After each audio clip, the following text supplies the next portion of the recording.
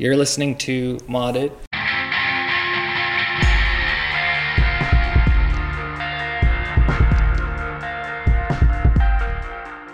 And we are here in Burlingame at Carlin Shoes shop. I'm here with Carlin and Will Chan. We're just chatting it up after a long day of travel.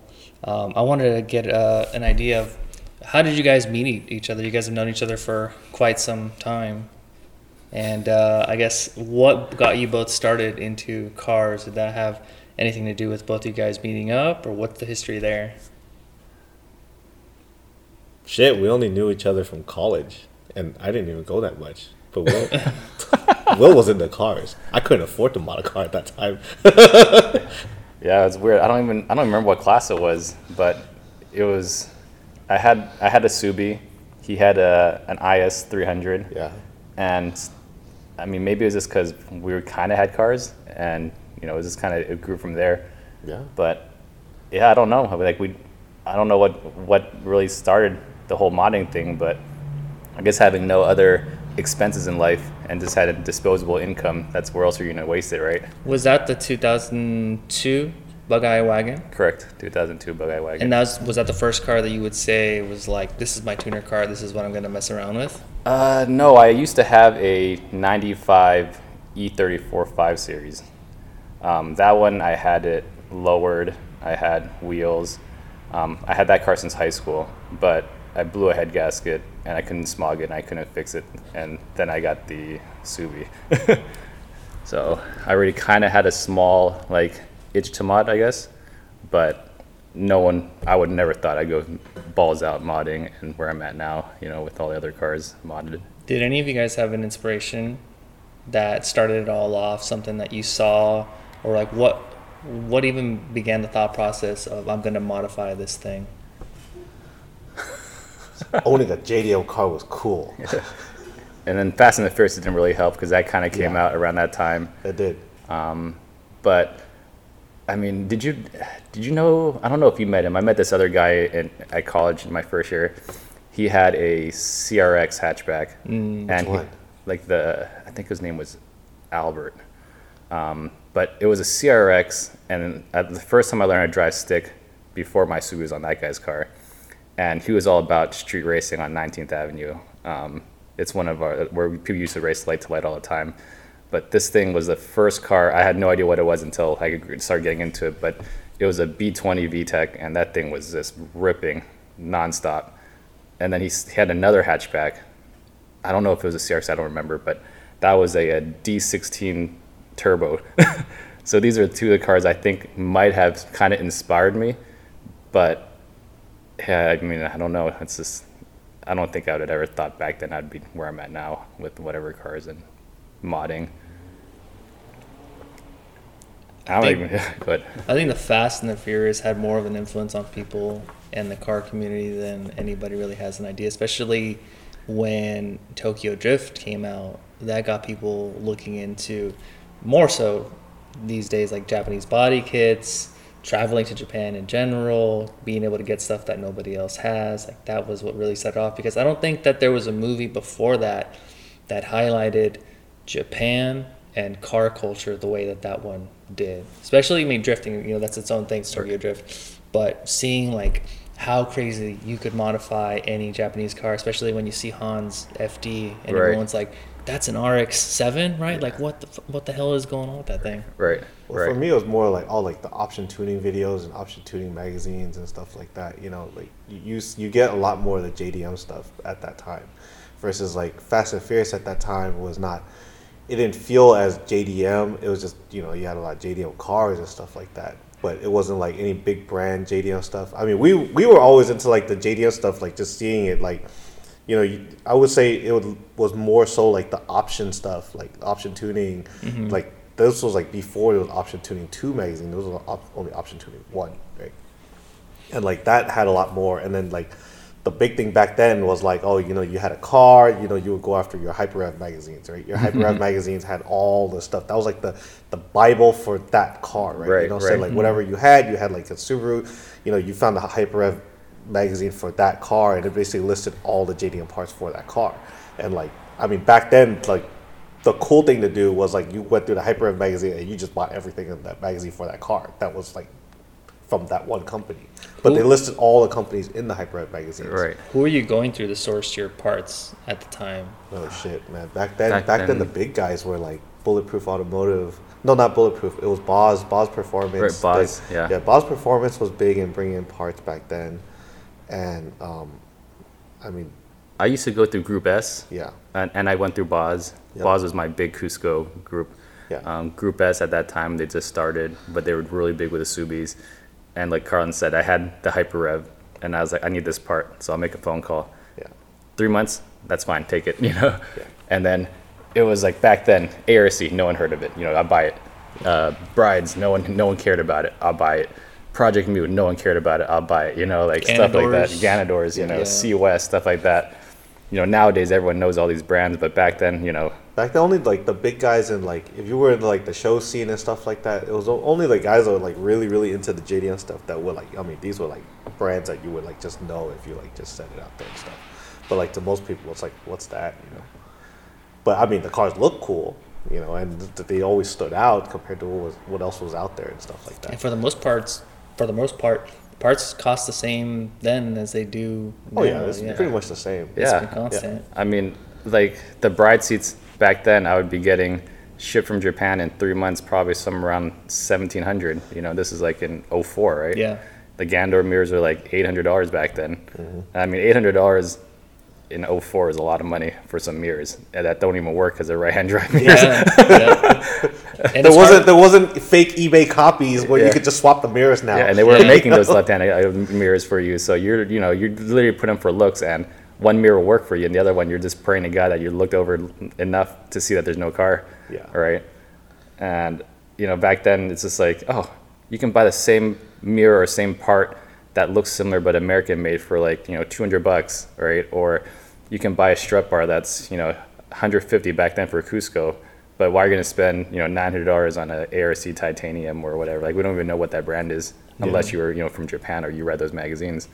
But it's one of those things where, you know, quality was something I was going for, you know, and even now I'm still like loyal to the brand regardless. But it's a shame that, you know, they're not around for like majority of the parts. You know, certain parts they still have. But I mean, call me old, I guess, or OG, but Talk about the Bug-Eye wagon for a bit. What did you have on it, and then what ended up happening to that car? Because I know there's a story about that one. I got some of the parts off of one of my other friends who was really big into the JDM, but it was like the only STI cage that was imported at that time. So I had a full pink cage, which was weird but cool at the same time, right? ARC front mount, ARC intake, the bride seats, full bride interior, like all wrap bride interior, door panels, back seat. I think I did like suede headliner, suede trunk, the Japanese option full kit, Mag Blue TEs. I also had like the gold Avan RGs, Project Mu brakes, Fujitsu exhaust. I mean, I had all these things that nobody wanted to pay the premium for, wait for. Did a C-West hood? C-West tri-carbon hood. What else? I mean, I had all these little random stuff, like a STI cluster back then. Like, no one was trying to do that stuff, you know. I mean, I literally had everything you can get off of, like, the S202. Also, like, the little, you know, hazard lights, I think I remember, like, shift boots, everything I could get. JDM markers, you know, whatever you can think of. I had to put on that option 2 sticker to, you know, even now in my cars, I still have the option 2 stickers on my cars. It's one of those things where it's like a staple. But yeah, I sold it to a friend who ended up selling to another friend who ended up renting a truck or some type of like big rig, and the car caught on fire for the most part. But yeah, it's sad to see the car like that. But I mean, I think it had its glory. It did have one magazine shoot. It was scheduled for another one, but never made it to the other magazine shoot. But definitely was a good learning process, right? And I met a lot of cool people, met a lot of different shops.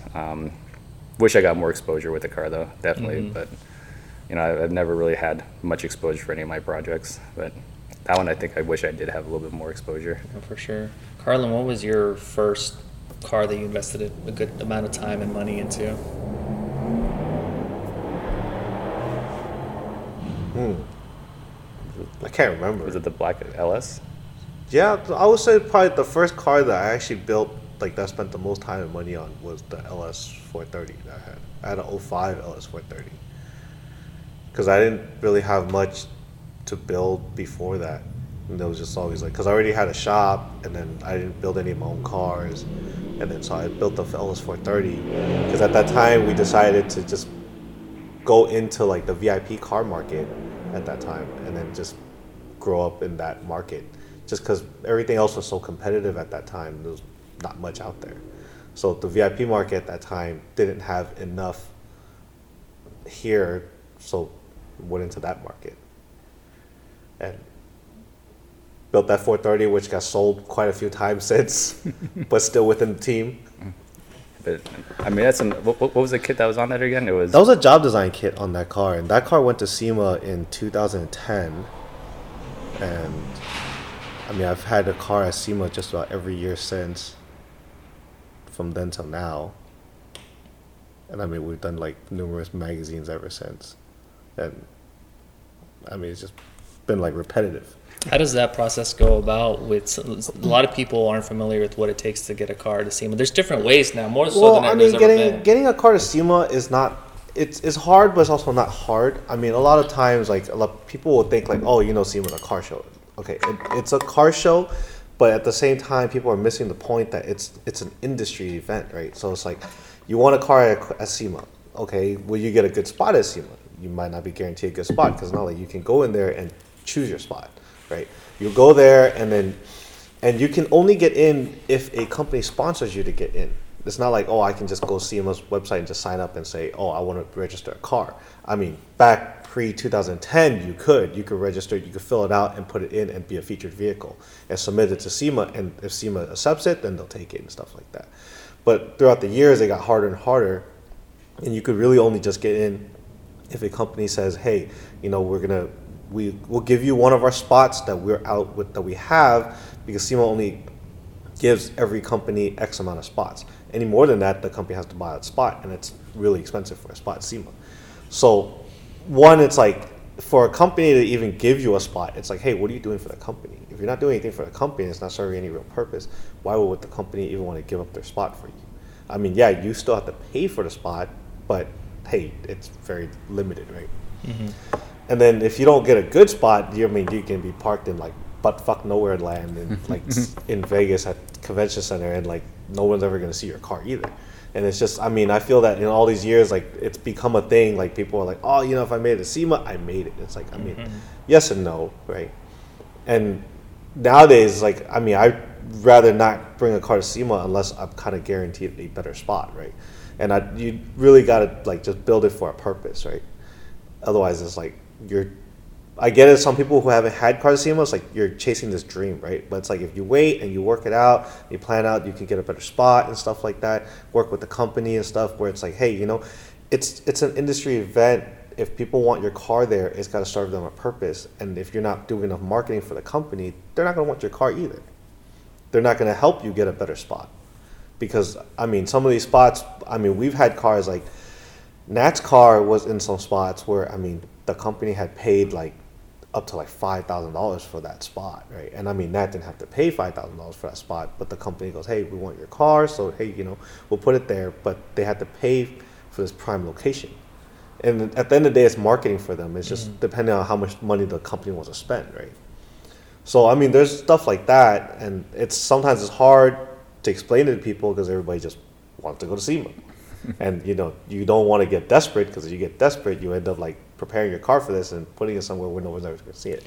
There's that situation, and I think also getting desperate to the point where you're going to put something on your car that you're not necessarily proud of. Not necessarily. I mean, like, say, I mean, not to knock on Rohana Wheels, but that, I mean, Rohana's not a very like big name, I guess. Yeah, it's a big name, but depending on who you're asking, right? Yeah. And I mean, Rohana doesn't really fit our market, like say like on the VIP car market. An example would be like when Elvin's LS went to SEMA. It's hard to get a VIP car into SEMA because, one, for a VIP car, it really serves no company that has a booth at SEMA any real marketing purpose. because nobody makes enough parts stateside for those cars. And you know, like if a company is buying a booth at SEMA, your minimum for a booth starts at $20,000. I mean, you know, they're not going to advertise something and market something that has no market to. No one's going to spend that kind of money for it, right? And so Elvin wanted a car at SEMA, and it's just hard. So the only way in was through Rohana. And Rohana goes, hey, you know, like, we want to put a set of wheels on your car. You know, would you like to put your car at SEMA? And it's like, hey, you know, like, there's your chance, right? Because otherwise you're going to sit there and you're going to hope that somebody's going to want to have your car at SEMA. So, I mean, there's those aspects where it's like, hey, you know, like, if you want the car, I mean, the wheels don't necessarily always make the car. I mean, you can choose something within some company and still make it look right, where it's going to still flow, right? So, I mean, that's the way that Elvin went to try to get the car to SEMA. Because, I mean, it's, if you look at it in the perspective of like, hey, what can you do for the company to even want you there, right? And it's just, it comes down to that.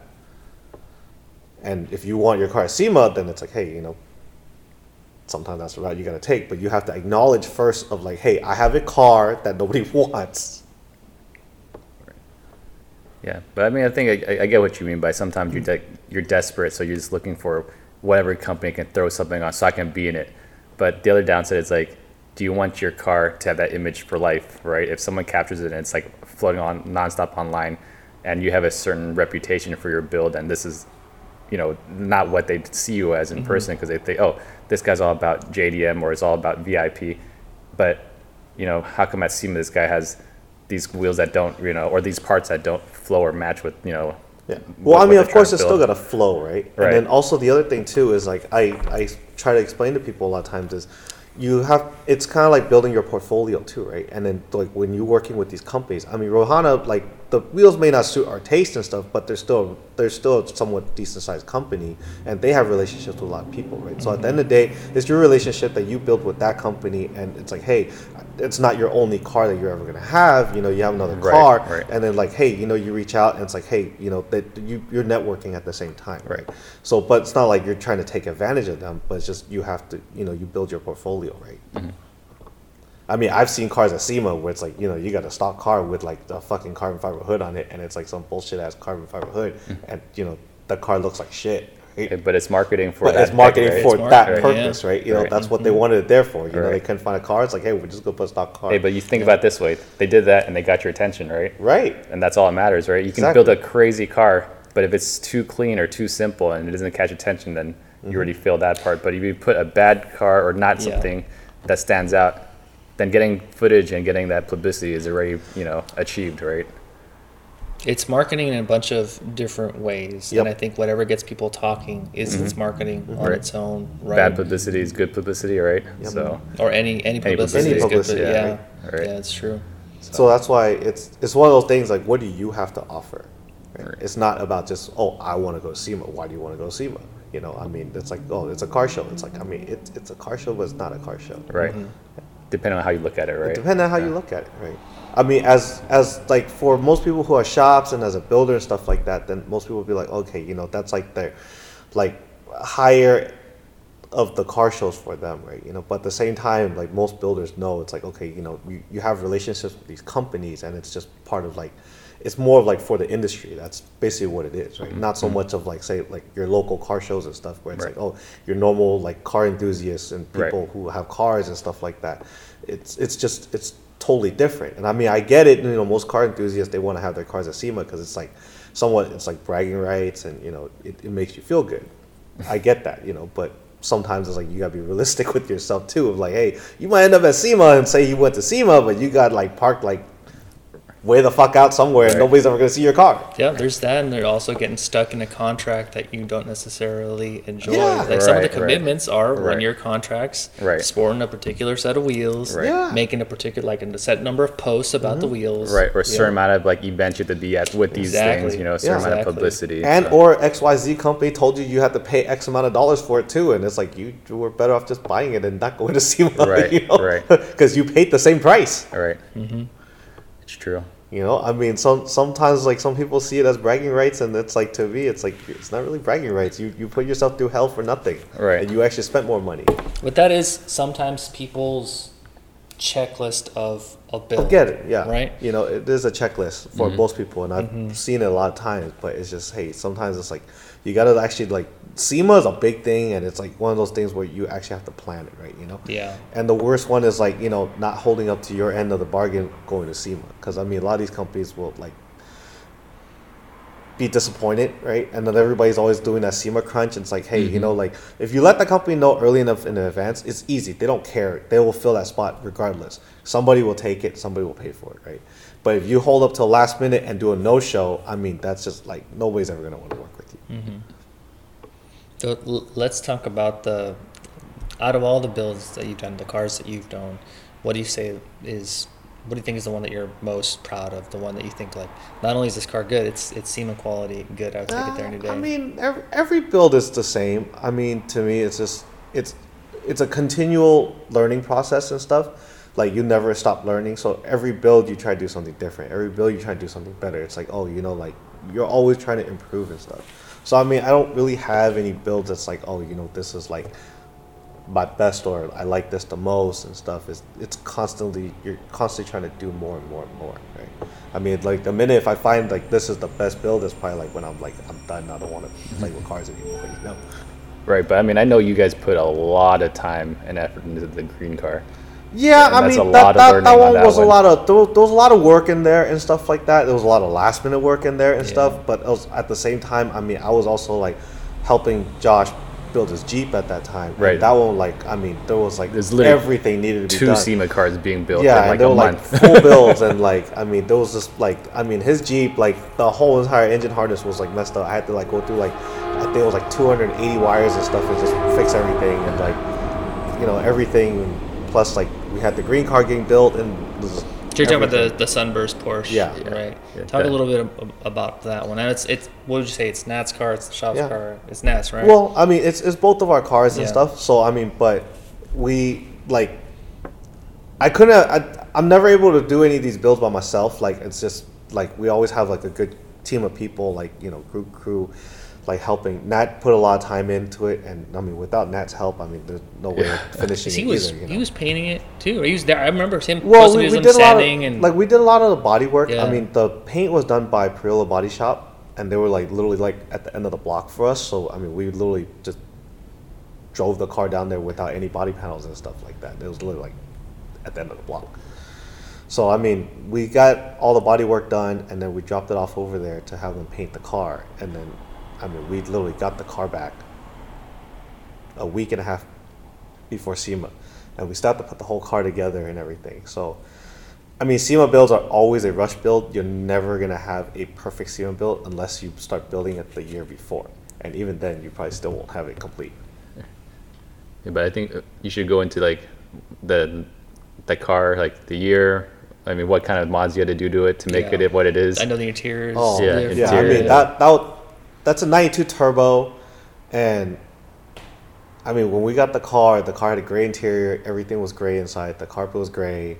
Nat stripped out the carpet and redid all the carpet. Like, we had got a carpet kit for it and changed it all to black. The dash was gray, horrible. We pulled everything out, stripped the whole dash out, took the whole interior out, dropped off at the upholstery shop, had them redo the dash and the whole interior, and then like everything had to be changed on that car. I mean, we had every single body panel off the car. We had to cut the rear quarters out, widen the rear,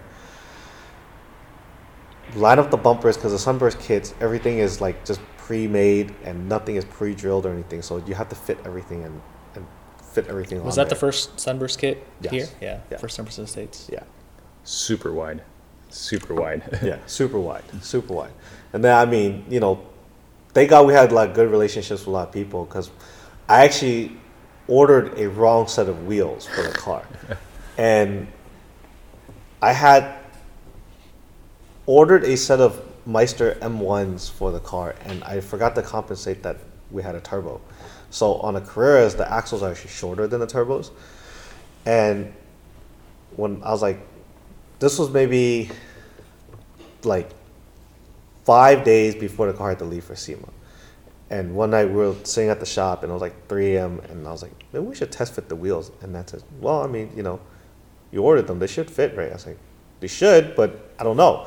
So we went to test fit the wheels, and the wheels stuck out past the fender like 3 inches. Oh my God. 3 inches. And then not only that, but during the process, we decided to do the big brakes on the car, and we got the Brembo GT brakes on there. And we didn't compensate for that either, and the wheels were 18-inch. So the overall diameter didn't clear the front brakes either.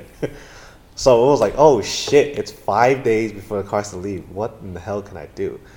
So I called work in Japan that night, and I said, hey, I was like, I fucked up. I got the wrong wheels. I said, is there any wheels that you have that like the face is already pre-made, like that has a 5x130 bolt pattern on it, right? I was like, I don't care if the wheels are pink, right? I was like, I just need some wheels. And he said, all right, just finalize the spec right now and let me know what you need, right? He's like, we'll see what we can do. It's like, but it has to be like rush delivery. And I said, okay. So I mean, literally, like, I got back to them within the hour and got them all the specs and sizes and everything like that. And they literally said, okay, we have these faces, we have the barrels in stock, we can assemble them, and they overnighted the wheels to us, like overnight.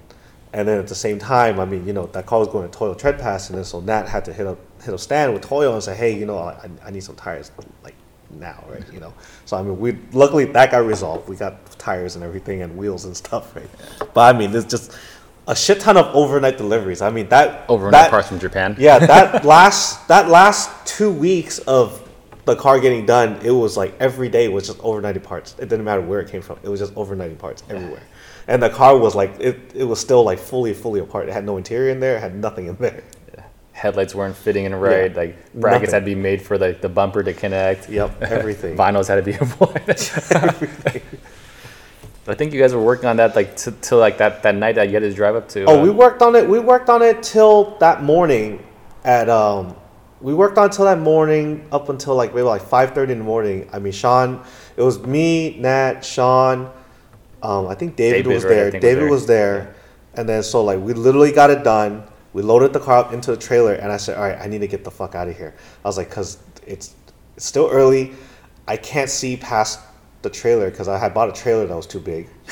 Because I had to get a trailer huge enough to fit the car in there. Like wide it was enough. So wide. Yeah, wide enough. So my F-150 at that time, I was like, I didn't have any tow mirrors on it, so I couldn't see past the side of the trailer. So I was like, oh shit, we need to get the fuck out of here. So I told Tomomi, I was like, we need to get in the car. We need to just start driving, right? And she's like, but you didn't sleep. I was like, yeah, but I'd rather drive and get on the 5 first. At least we're on the 5. It's straight. I don't need to see anything out the side afterwards, right? I was like, if I had to get through traffic and stuff, I was like, we're probably gonna lose the car. So we got in the car, started driving up on the 5. Finally got on the 5. Did maybe about an hour on the 5. Finally found a rest stop. Stopped at the rest stop and literally just knocked out. And then like slept for maybe like 2 hours. Got back up and just continued trailing to Vegas. And I mean, it was good. I mean, that was a pretty good story for that one. Like, I mean, that one literally we went till like the last minute on that. I mean, we go last minute every time too, but that one was like fully apart. And you think that's the one that you would say? You could say that you're most proud of, at least the latest build so far, because that one's still not done. I think you're redoing the interior right now again. Yeah, right? we're fixing up some stuff on there because I mean, ever since SEMA, we haven't touched the car, and the car's just sat ever since. So, I mean, there's still some stuff that I want to address on the car, and just haven't had any time to go in and pull everything apart and do everything again. Yeah. And well, after your bug eye, what did you end up getting?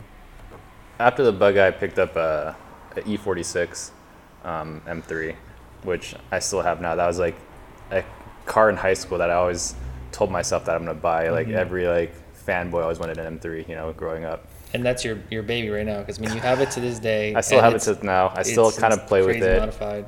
I think it's okay modified. I mean, it's not as modified as your STI, yeah. But I mean, I think it's enough for what I need out of it. I still kept my JDM roots on it. I was in the beginning, one of the few to start putting JDM parts, and I got so much shit from everybody. But I stayed the course, held the ship straight, and now everyone's putting JDM stuff on their Euros. I mean, JDM on every car now, right?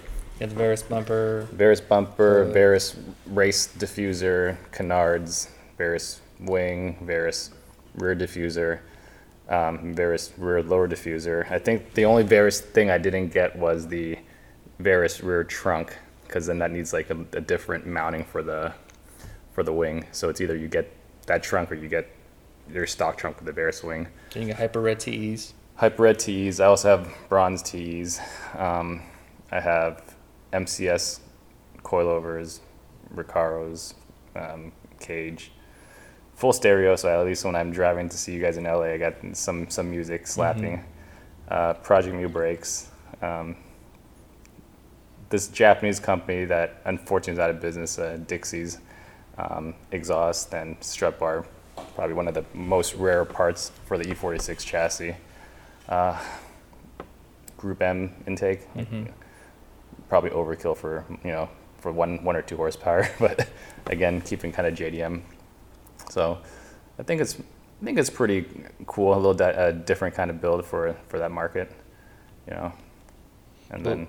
We talked about like not brand recognition, but being known, having a name for yourself, and you're for the most part pretty private. Guys don't know what you have. I mean, I didn't know that you had a 2002 Subaru wagon until you showed me pictures and we talked about it.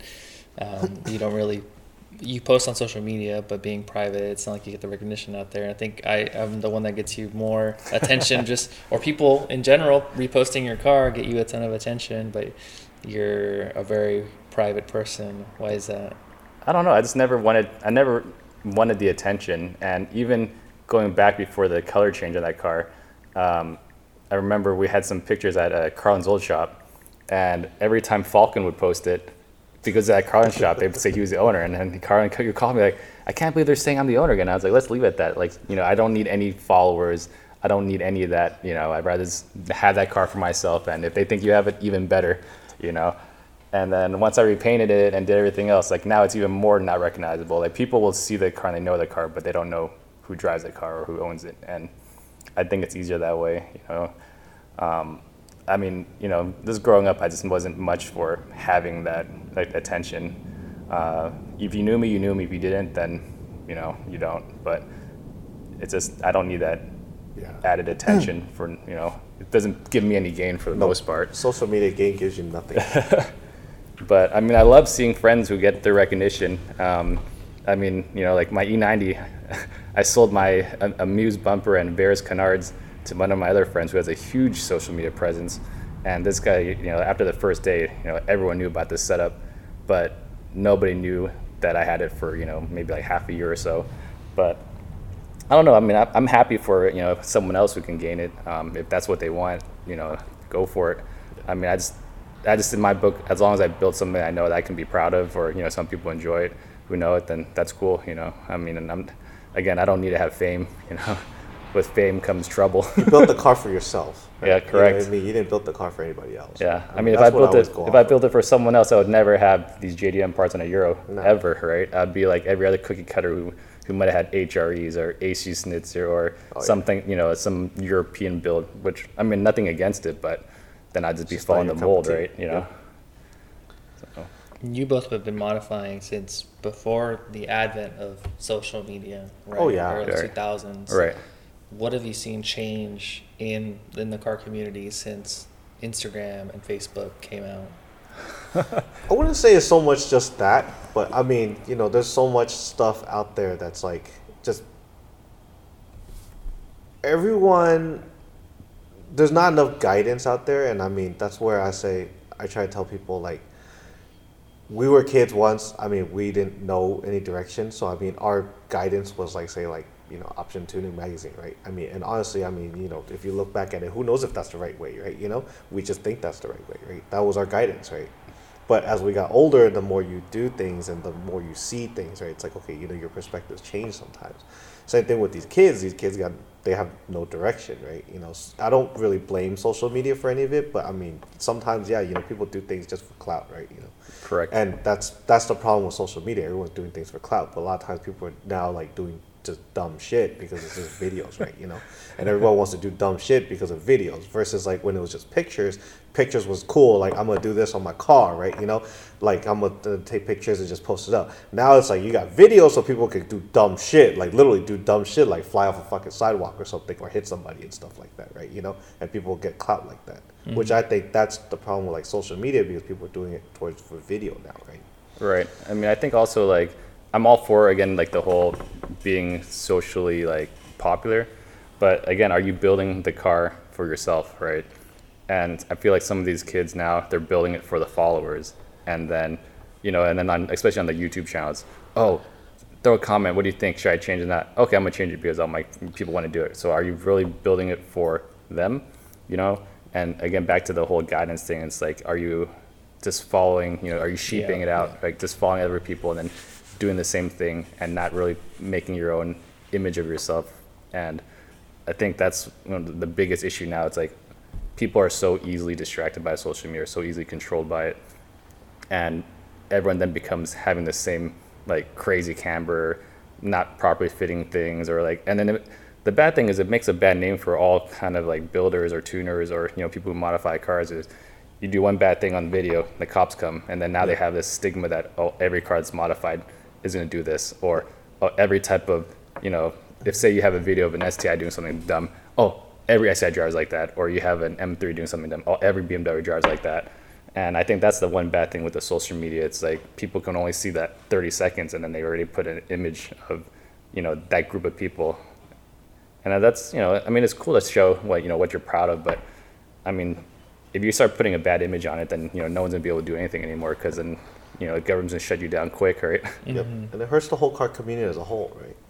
And I mean, like we're all car enthusiasts at the end of the day. And I mean, as far as like this whole like car culture, right? It's like there's not enough like guidance. I mean, a lot of influencers, but they're not influencing people in the right way, right? And it just it's all like personal gain, which I mean I don't like, and I see that, and it's just, to me it's just dumb. But I can't blame it because these influencers have such big influences, right? You can't change them all, but it's like that's why it's like, hey, we try to keep our group and our community like tight, and you could give guidance to those that are near you, right? Versus like some of the big influencers. I mean, it's just, sometimes you just gotta ignore them, right? I think there's maybe a misunderstanding or misconception of the word from those people, because an influencer is maybe something more defined as a famous person. So being considered an influencer, you misinterpret that as being, I'm a famous person. In reality, the literal translation is, I am going to influence someone to do this or that, lead them somewhere. Like, it's almost like if you are that, then you have a responsibility somewhat to lead them in the right direction. Right. Yep. Or give them options to choose. Like you don't really just show one and kind of like, then the people who aren't, how do I say, like exposed to like, more of it, they're like, oh, that's the way we got to do it. If not, then I'm not cool, or I'm not going to be liked by, this group of people. And I mean, again, like I'm not going to hate on anyone's build because everyone has their own personality. But if I see everyone with the same build, it's like, you guys don't have much personality, right? There's no personality. Everything is the same. It looks like a dealership at that point, right? And then if you're not, I mean, again, I like to hear why people do things, right? And if you explain to me like, oh, I like this because this is like, this is going to bend me this way, or this is how I grew up, I can find, I'm going to do it because so-and-so did it, or that I saw that online and, that looks cool, but because they did it, I think I'm going to do it, I mean, then why bother? Yeah, it's not, I don't know, maybe it's just like a different, like you said, culture. Growing up, when we had options, we had to learn from our own, we had to, figure out what works best. We don't have people building a certain way and be like, oh, I want it to look like that, and then one shop can just do it all for you, right? Like it's like a learning curve. Like you buy something, oh, that's not right, let me just do something else again. And you kind of like learn, and you grow, and you figure what your personality is or what you like. It's like clothes, right? You don't all buy the same clothes and you all look like a boy band, right? But if you you kind of go and then you figure out what colors you like or what style you like, then you can have your own personality. And I think the cars are supposed to be that, right? You're supposed to be your personality of what you are. Yep. But then if you're always following social media, then you all become everybody looks the same. Yeah, and then whose personality are you really being, right, or expressing? Was there anyone that you guys were guided by or looked up to when you first started that gave you that direction and influence? No, mine was literally just like Option Tuning Magazine and stuff, right? I mean, it was the whole JDM build, right? But I mean, at the same time, it's kind of cookie cutter too, because like, or not really, but it's like you kind of like see, and it's like, okay, I'm not trying to build a catalog car. I'm not trying to buy everything from this company to make my car look like that car. It's like, oh, you may like this company's hood, or you might like this company's suspension parts, right? Like you're not trying to build everything from that one company, right? And I mean, there wasn't social media back then, so it was great. But I mean, there was internet forums, right? And the internet forums were cool, like For the most part. For the most part, right? You know, and I mean that's where you got all your information from back then and everything like that. But as far as like influencers, I mean, you know, like with everybody's like research is that should be your best influence, like seeing what companies are doing, right? You know, looking at out there like what's available, right? You know, and what you can do, right? You know, or like what you like, right?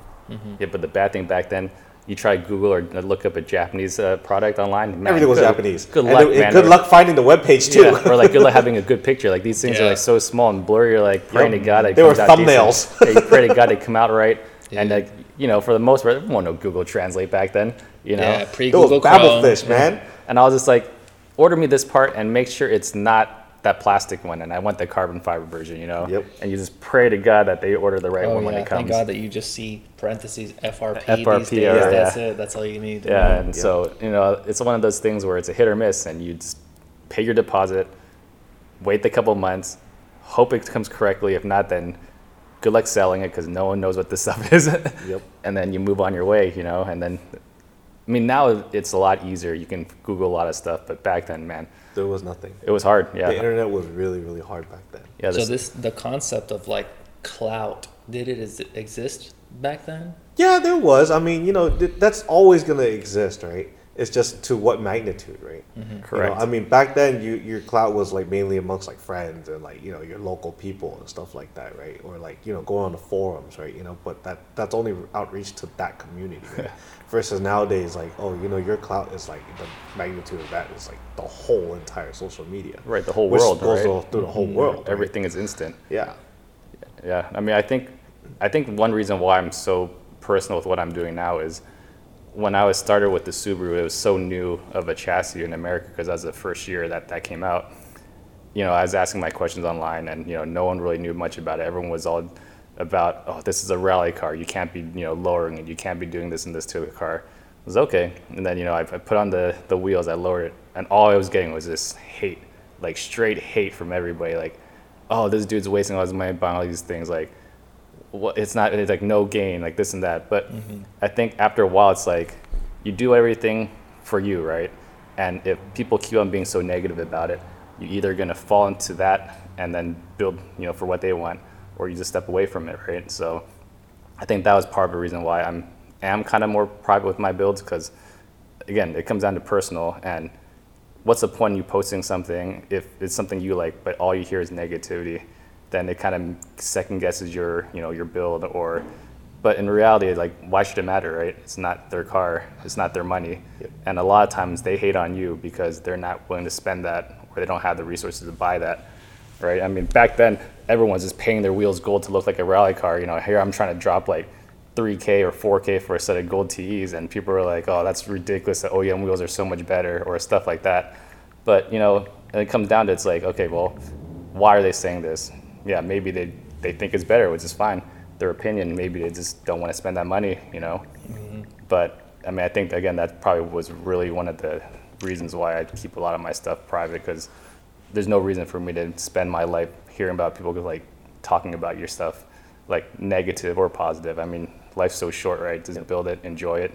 You know, as long as you enjoy what you're doing, right? For the most part.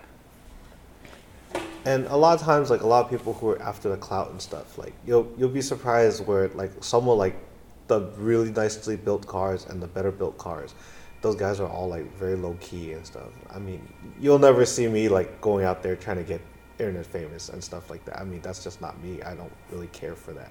I mean, I build cars. I continue building cars for people and myself, and it's like, you know, I do it for myself. I like it, right? Like a lot of guys who have like some of the nicer cars and nicely done cars, and probably nicer than most cars on the internet and stuff. Like they don't go out on the internet and stuff like that. No, They don't- Rich. Oh, yeah, Rich, yeah. Rich doesn't go on social media at all either, No. you know. And I mean, if you actually saw his some of his builds and stuff like that he has, right? I mean, you know, they're like to a different level, Yeah. right? You know. I mean, it's like you know, we're talking about buying parts, right? You know, Mm-hmm. this guy's talking about I want every single one of my parts made, right? Custom made, right? You know, so it's like, you know, there's different levels of the Yeah. stuff, right? But like, I mean, the reason why I like the car community so much and this car culture so much is that, I mean, there's no other hobby in this world to me that can draw as many people from all different walks of life as cars. doesn't matter how expensive the car is, doesn't matter how cheap the car is, right? You know, you got people who come from all different walks of life, and people. There are a lot of good people in there too, and people who won't judge you, right? You know, but you'll get to meet a lot of people. So it's like the biggest hobby where you can meet and network with the most people. Yeah, regardless of like social status. Correct. Or, you know, it's just, as a true car enthusiast, you know, Yeah, you that respect shouldn't whatever matter. build, Yep. right? You know, low end, high end. Yeah, it doesn't matter. It's still that person put in the They time. put in time, put in the effort. money, you know. Everything, and you know, it's there for people to appreciate, right? I mean, it's their piece of artwork, right? You know, so I mean, you gotta learn to appreciate it. When you can go outside of that and start looking outside the box, right? And you know, you'll start seeing a lot more stuff, right? It's like, hey, you know, like the lowrider guys, right? You know, those cars are all beautiful pieces of artwork, right? I mean, it may not be your cup of tea, right? You know, but hey, if you take a minute and you step back and you actually look at all the stuff that went into it, like all the work that went into it, you know, the craftsmanship, everything like that, right?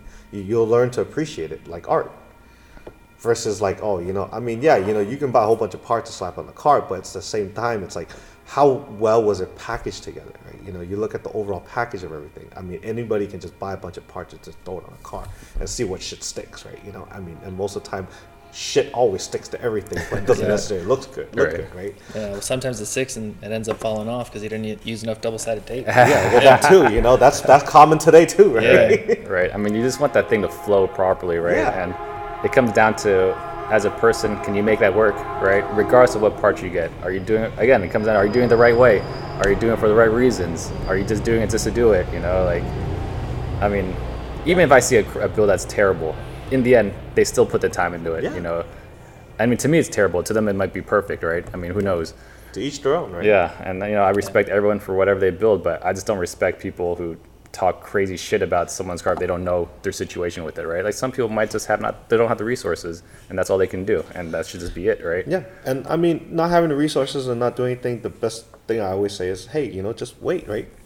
Yeah. Just start to look and see what you like, right? You know, and like, hey, you know, don't burn yourself out over a car. There's more to life than just that, right? There's no rush to it. And No. I want more people to realize that you don't have to prepare for that show. No. You really only end up hurting yourself or Correct. losing money Correct. just to prep for something that 99% you're of the time, you're just losing money. All right. That's exactly. I think that comes with experience, you know, like course. your first car is always going to be your learning car, right? Or your first couple cars. Yep. And then after that, then you kind of start realizing that, okay, I want to make this good. I got to wait. You know, all these nice parts aren't just going to come easily, right? And all these good parts, there's a reason why it's a cost of premium, right? You know, it's going to fit good. You know, it's, you know, tried and true. And you got the other guys who's like, I just want something to throw it on. And, you know, It's like, why? Right? Why? That's the Yeah. main thing. Why, right? You know, you're not really doing it for yourself. You're Yeah. doing it because you're chasing clout. You're doing it because you're chasing your friends, right? Right. You know? And that's all it really comes down to. Like, I mean, cars are nice, right? You know, you enjoy it, right? But you have to like be realistic with yourself too, right? Your friends won't leave you. Your friends are going to be there with you. For Exactly. Sure. And it's Your friends aren't gonna judge you based off of They're what not. you drive. They're No. not.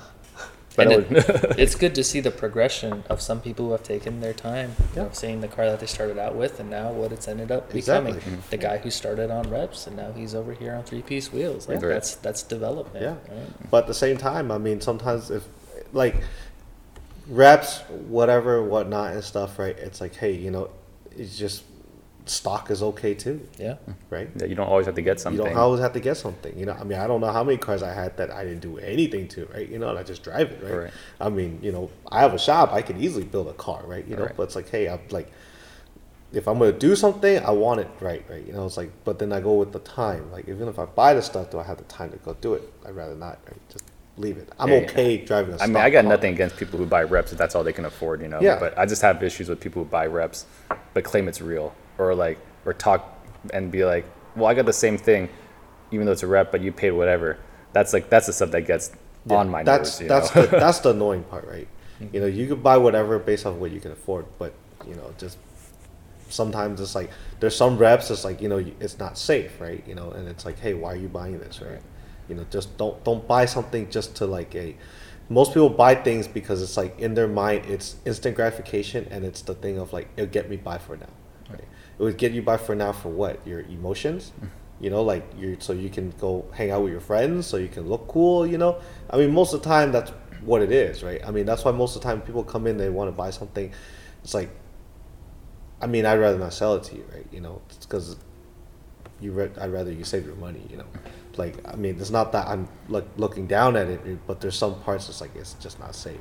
Don't buy it. You know, you're not gonna be happy with it. Right. You're gonna end up spending more money, right? You know, if you know, most of the time with most people it's just a mental thing, right? Yeah, Like but I mean, said. I think for you it's tough too because you are a shop and you know that you're trying to push, a certain type of product and you want to keep your name a certain way. You don't want to be like, oh yeah, he used to sell all this like And real they think things and it's now he just starts selling expensive, this, right? You know, like they think everything's just expensive, but at the end of the day, if you cry once and pay once, you actually save more money. You save a lot more money. You do? Right. And I mean, I've seen numerous people come in with like, you know, shitty parts and stuff, and they're always fixing their cars. And, you know, they look at everybody else's cars and they're like, wow, you know, these are nice. I'm like, you know, you could have done that too. I was like, you guys are the ballers because you guys are the one, you guys actually spent more money than some of these guys did building these nice cars. Like, I mean, you're just looking at it like it's expensive, it's out of reach, right? You know, you're telling yourself it's out of reach.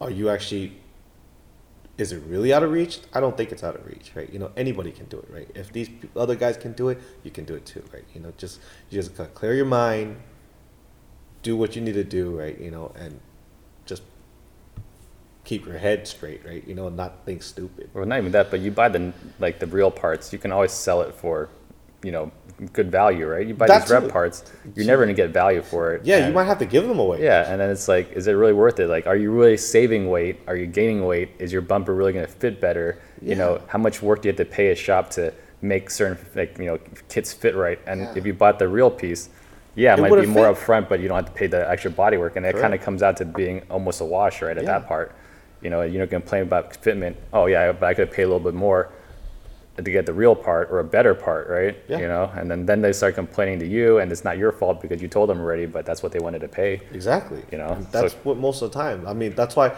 I mean, the whole market is like flooded with like bullshit parts and stuff like that. I mean, everybody's there to make money, right? You know, Right. so it's like, hey, everybody's gonna be like, well, I could buy this part because this is cheaper. It's like, well, this is fucking garbage, right? Like, why would you buy this? And they'll be like, it's fine, I can buy it. It gets me by for now. It's always it gets me by.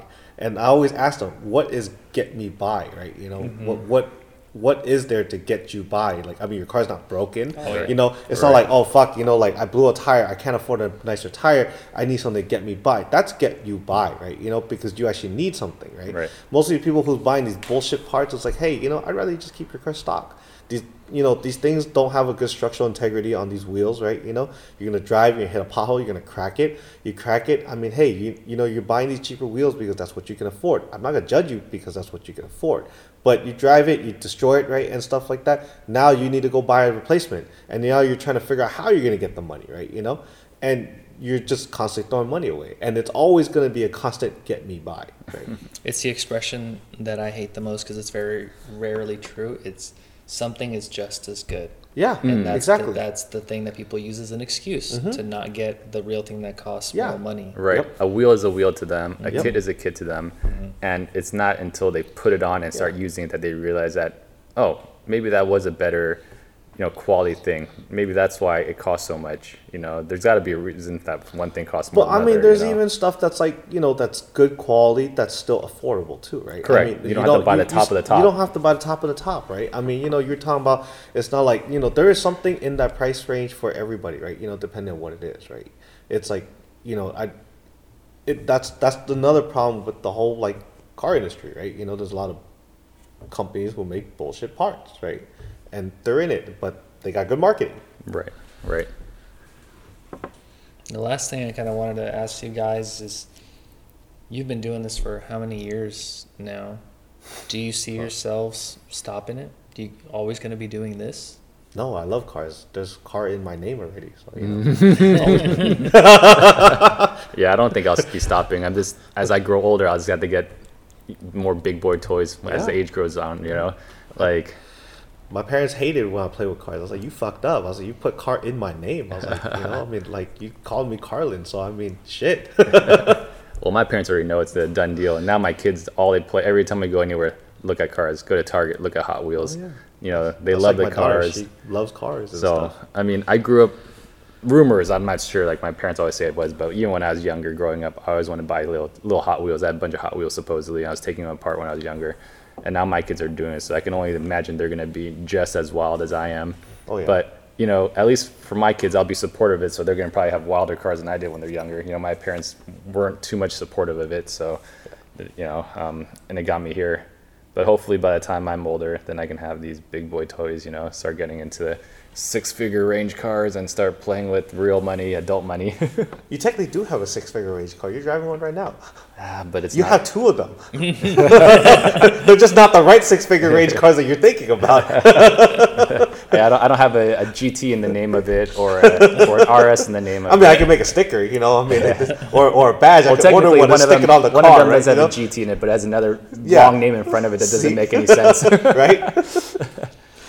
Well, thank you guys. I appreciate you guys No, taking thank the you time for having for us. it. Pleasure is all mine, Ernest. Yep. I've always would love to be part of any of your podcasts.